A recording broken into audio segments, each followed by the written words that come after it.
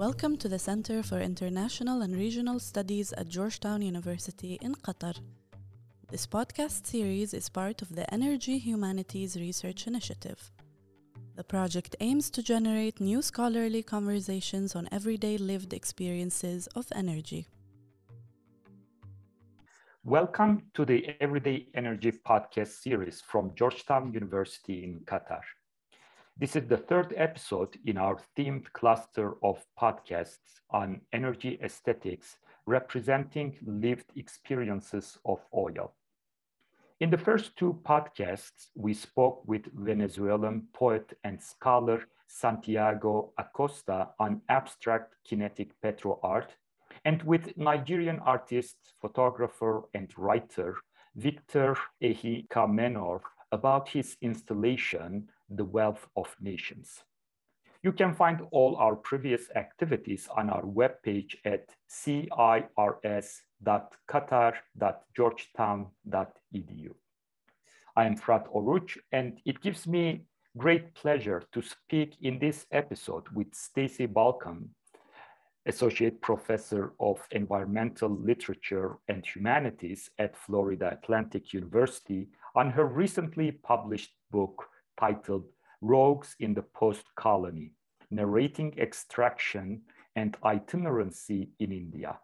Apparently, without taking any break, Stacey has already embarked on a new project titled Black Anthropocene Vistas, which investigates the racialized frontiers of extractive capitalism. Congratulations, Stacey, for your new book, and thank you for joining us. I'll start with my first question.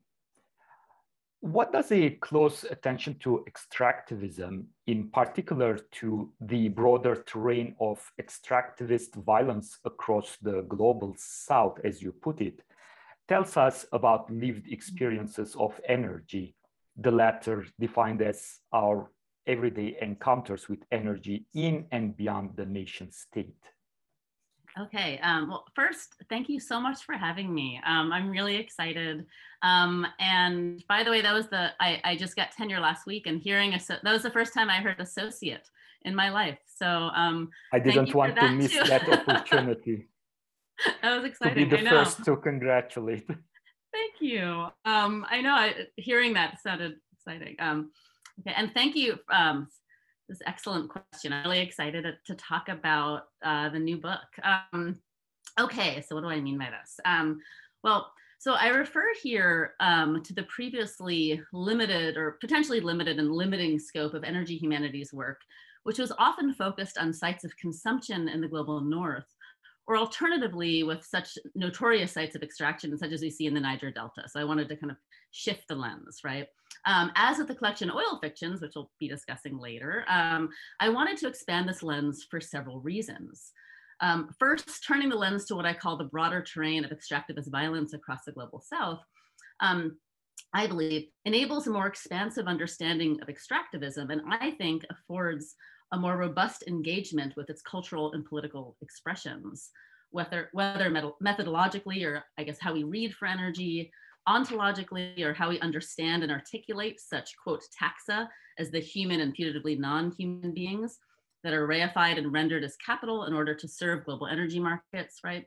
And finally, geographically, as I do, which is to say, to consider the contrapuntal map of extractive capitalism that persistently, if invisibly, right? That's something we talk a lot about, right? Invisibility.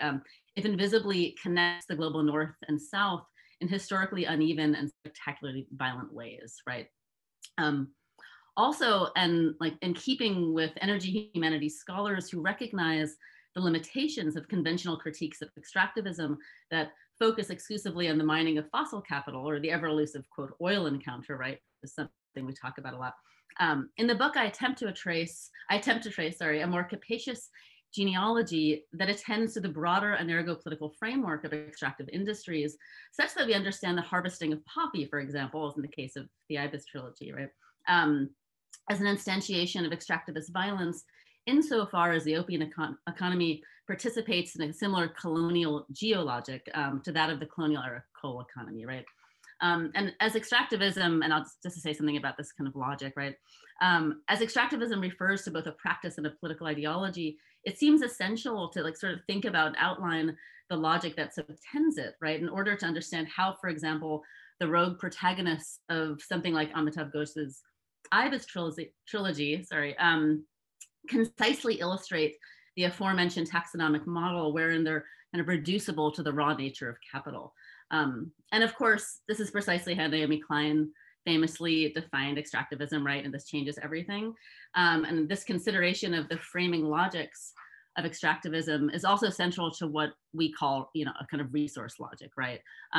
Which is to say that a perspective that understands the constituent elements of Earth systems as an inventory of usable resources, right? And Amitav Ghosh's recent book, The Nutmeg's Curse, he also talks about this, he calls it a European metaphysics, which was a great term, to refer to the sort of the onto-epistemological violence that indeed reduces Earth systems as such.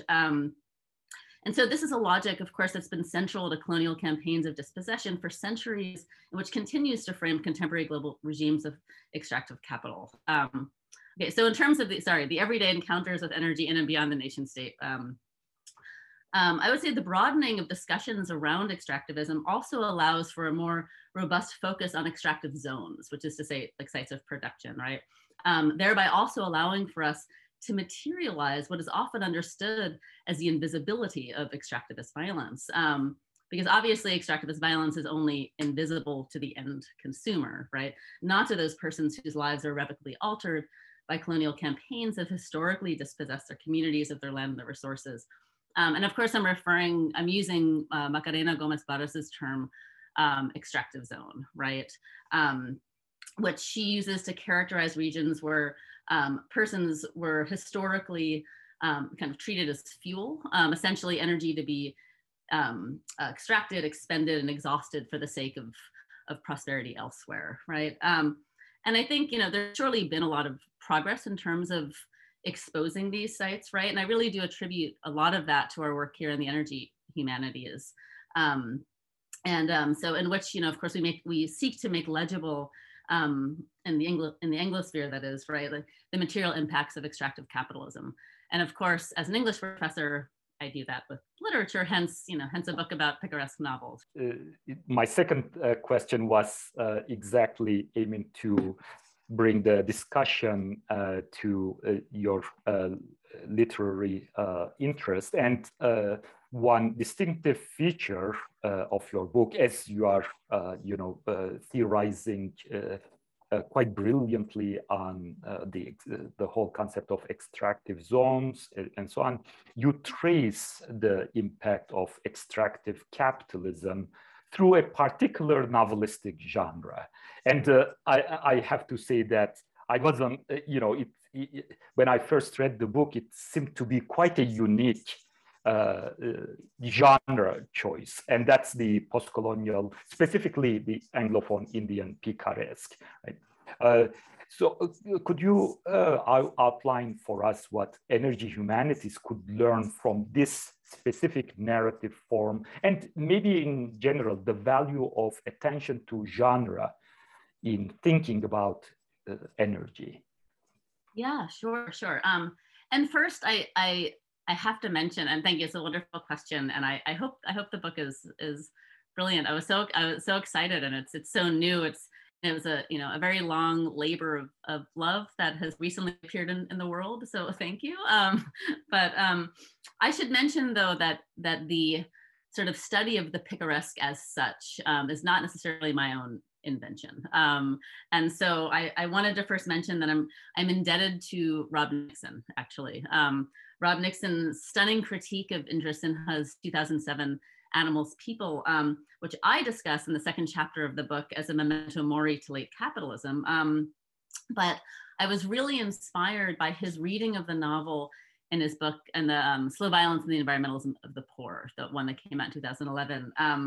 Nixon famously coined the term environmental picaresque, which really inspired me to characterize the novel, both because the narrator is a fairly typical Picaro figure, and more so because in the tradition of the picaresque genre, the non-linear, which is to say the non-teleological format of the novel, allows for the representation of what he calls slow violence, right? A form of environmental violence that like resists representation in conventional literary forms because it resists normative forms of closure, right? Nixon terms it an attritional violence, which is to say that environmental violence is a protracted phenomenon whose causes and consequences can't be neatly bracketed in sort of such neat narrative frameworks as subtend something like the Bildungsroman or the autobiography, right?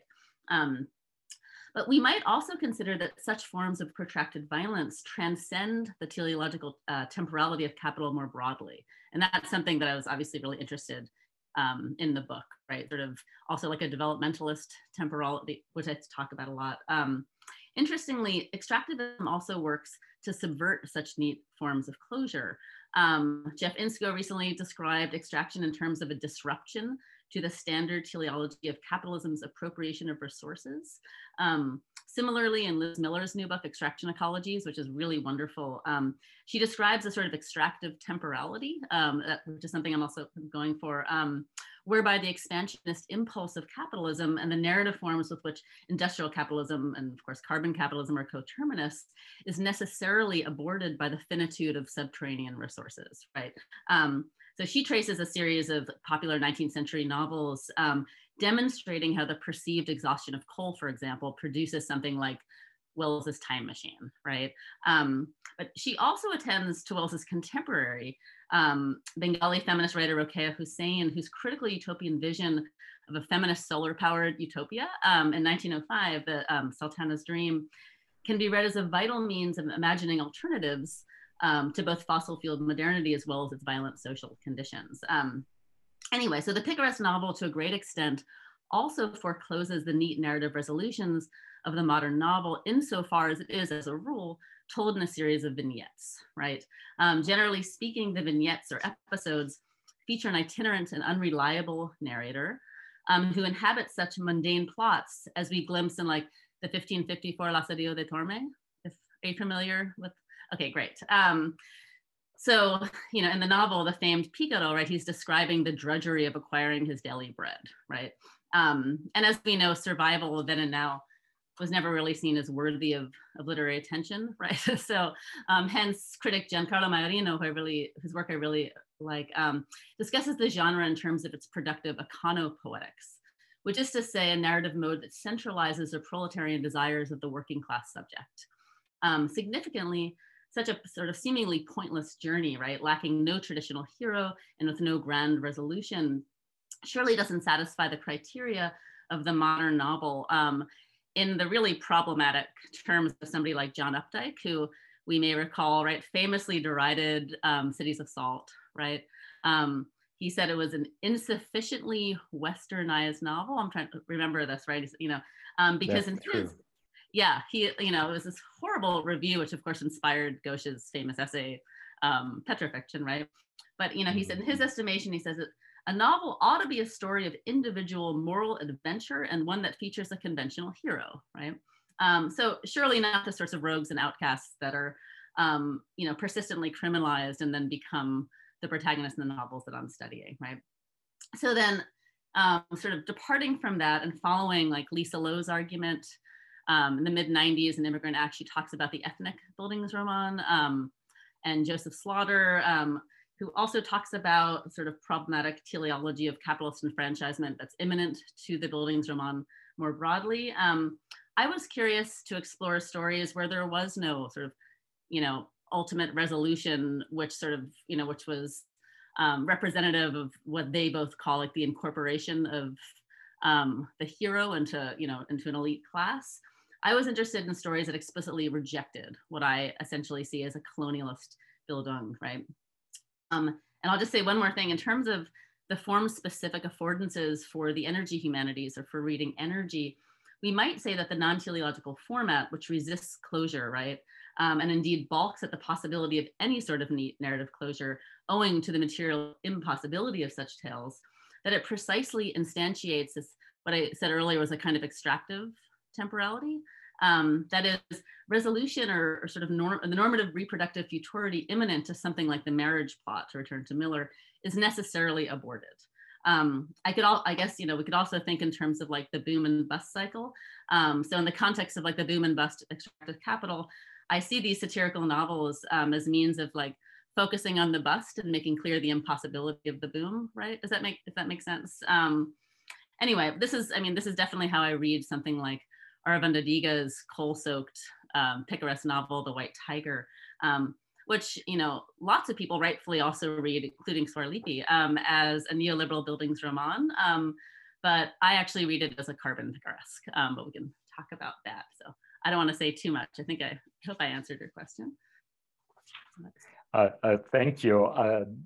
Absolutely. And, in a way, I imagine the picaresque character, anti-hero, with some sort of agency that messes up with the temporality and sites of extractivism, right? In terms of, sometimes too slow, sometimes too fast in his or her movements and navigating the various spaces and so on, right? Well, this is the sort of itinerant nature, which yes, the itinerant nature, yeah, absolutely, which directly subverts this kind of like Lockean mandate of capital, right? Like, and subverts, I think, Dominic Boyer in Energopolitics, Wind and Power of the Anthropocene, which I really appreciated. He talked about the logic of land as property, which we talk about a lot, and in many ways, this rogue figure subverts that. Absolutely. So, yeah. And I think my next question is a follow-up to that. So from the series of webinars and podcast clusters themed around our research initiative here at Georgetown, Qatar, there emerged a set of questions and considerations regarding the affective dimensions of energy, not just its social, political, and material aspects. So what kind of affective intensities, if you will, can one find in what you call rogue tales? Can we talk about rogue affects?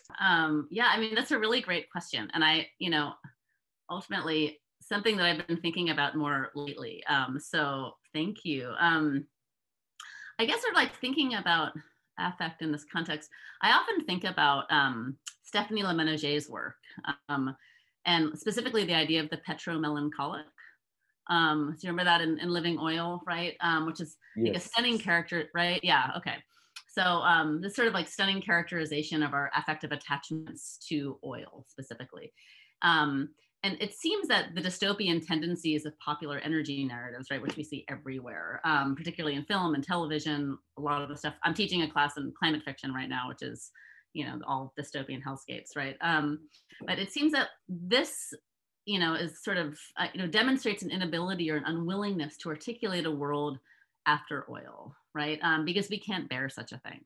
And so I was thinking, if we understand such attachments less in terms of a particular form of energy, right? Like a material, discrete thing that only attains value, as we were talking about before, when marshaled into a system of capital. If we instead think about it as an affective attachment to a particular set of freedoms that we associate with industrial modernity, for example, or carbon modernity, I guess we might understand, as you were just saying, right, the itinerant nature of the rogue figure as in many ways as like the inverse of such freedoms, if that makes sense, right? So, I talk about this a lot in the book, and sort of thinking about the rogue figure in terms of a kind of praxis. So like Mike Davis talks about like these, sort of displaced figures, often internally displaced figures in terms of, he says, wealth's negative counterpart. And and whose work, of course, I really, really admire, but I do try to read, I try to read a sort of Planet of the Commons instead of Planet of the Slums. So that's an aside, sorry. But anyway, but yeah, I think a lot about praxis in the book and the ways in which the kind of rogue is like this monstrous other, right? Like whose sacrifice is the necessary condition for prosperity elsewhere. And of course, pace scholars like Sylvia Wynter, I'm thinking in terms of a kind of transversality in that sense, which is to say like the production of the citizen subject by virtue of the ruination of disposable labor, right? Those persons who indeed can't enjoy this like colonialist building or developmentalist building because they're excluded from this narrative, but also because they constitute the material possibility of that narrative, right? But anyway, so I guess, and just to say maybe a couple of things about the rogue figure before like returning to your question, just because I think for our audience, I don't know how much folks have been thinking about this, but so the rogue figure has been defined, by several folks in such ways, sort of thinking in terms of this kind of praxis.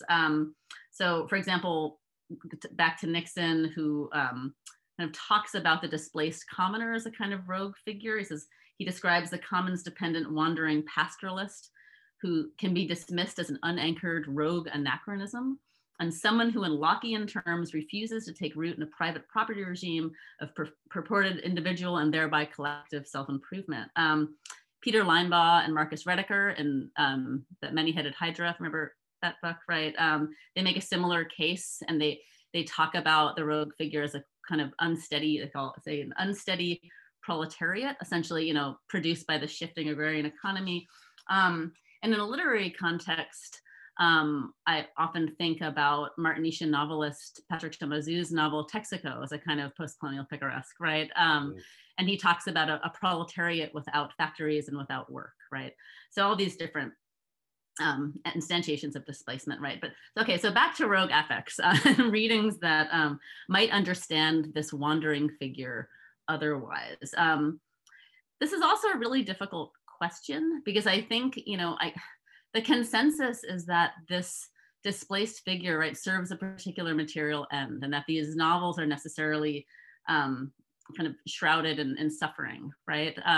Which to a great extent they are, and while I want to assert a sort of rogue freedom, right, like immanent to the itinerant character of the Picaro, as you were saying earlier too, right, I also don't want to romanticize the material reality of forced displacement that caused, right, in the case of British occupied Bengal, for example, an unprecedented internal diaspora, which is also marked by new forms of indenture. And similarly, and this might be a criticism of Indra Sinha's titular Picaro and Animals People, the rogue freedoms that we might associate with Animal can't be disconnected from the material hardships of his journey, right? And so as I state, perhaps too often in the book, the trope of adventure and wandering, which is often kind of the central consideration and more conservative considerations of the picaresque genre. A famous example is Robert Alter's book from 1965, The Rogue's Progress, sort of this like celebration of sort of the trope of adventure. Which in the post-colonial context, of course, is a kind of forced itinerancy. So anyway, so while I guess I like to think about these, kind of rogue freedoms that we can associate with the post-colonial picaresque novel, whereby a figure like Ghosh's Picaro Diti or Animal or Adiga's Picaro Ballroom kind of subvert, as we said before, these sort of Lockean mandates of modernity, right? They're also criminalized and brutalized as a consequence of their resistance to this sort of logic of land as property. Anyway, okay, I'm probably talking too much. I don't want to take too much time. But I was going to say, though, too, it's not to say that the rogue tales are reducible to stories of suffering, nor that satire can't be very productive. And of course, there's much joy in the novels that I consider, perhaps particularly in Animals People. But what we might understand as a kind of picaresque sensibility is indeed, certainly framed by material suffering, right? And this is why I turn to the speculative in the conclusion to the book, which I begin with an epigraph from Gomez Barres's Extractive Zone. And if I can just quote her, because I kind of love the sentiment of this. She says, "If we only track the purview of power's destruction and death force, we are forever analytically imprisoned to reproducing a totalizing viewpoint that ignores life, that is unbridled, and finds forms of resisting and living alternatively." Which is to say, right, we already understand the problem, right? And we need to sort of, at least attempt to engage with more productive envisionings of the future. The After All Collective refers to this as a kind of usefully utopian thinking. So, as I said earlier, contra sort of images in these popular cli-fi productions like Paolo Bacigalupi's Shipbreaker, which I'm actually teaching right now. I certainly don't want to believe that the only alternative to extractive capitalism is, these sort of dystopian hellscapes in which we're cannibalizing each other or something, right? So following some really exciting work in our field, particularly the After Oil Collective, in the conclusion, I try to envision a kind of post-oil or post-extractivist future that doesn't, merely sort of resort to the dystopian nor mourn in this, a la this kind of petro-melancholic affect, sort of, mourn that, extractive past, if you will. I feel like I'm talking too much. I'll stop there. No, that's really fascinating. And I think definitely, an attention to the rogue affects enable us to, as you put it, to envision new affective horizons beyond melancholia. My final question has to do with the very concept of the speculative as a mode of reading, as you propose in your book. And I took this, to be quite an interesting method in terms of reading energy, or reading for energy, right? And so you describe speculative critical reading praxis as one that centralizes energy and energy regimes for attending to cultural productions like post-colonial rogue fictions. I think my question is, what does speculative methodology reveal, so to speak, about our collective energy unconscious? Okay, this is a great question, and kind of, very central to this book and also to Swarlipi and my collection as well. So, okay, the speculative methodology. So this is something I try to do explicitly in the final chapter on the White Tiger, in order to read the otherwise elusive presence of coal, for example, and also in the conclusion to project, the aforementioned post-oil future, right, whereby we aren't necessarily like cannibalizing each other or something, or it doesn't look like Shipbreaker. But this is also part of a broader methodological approach born of the desire to make energy legible, right? So my initial desire was to transcend what critics like Maziman describe as the analytical prison house of kind of conventional literary studies, whereby we understand energy forms like coal or petrol and so forth, right?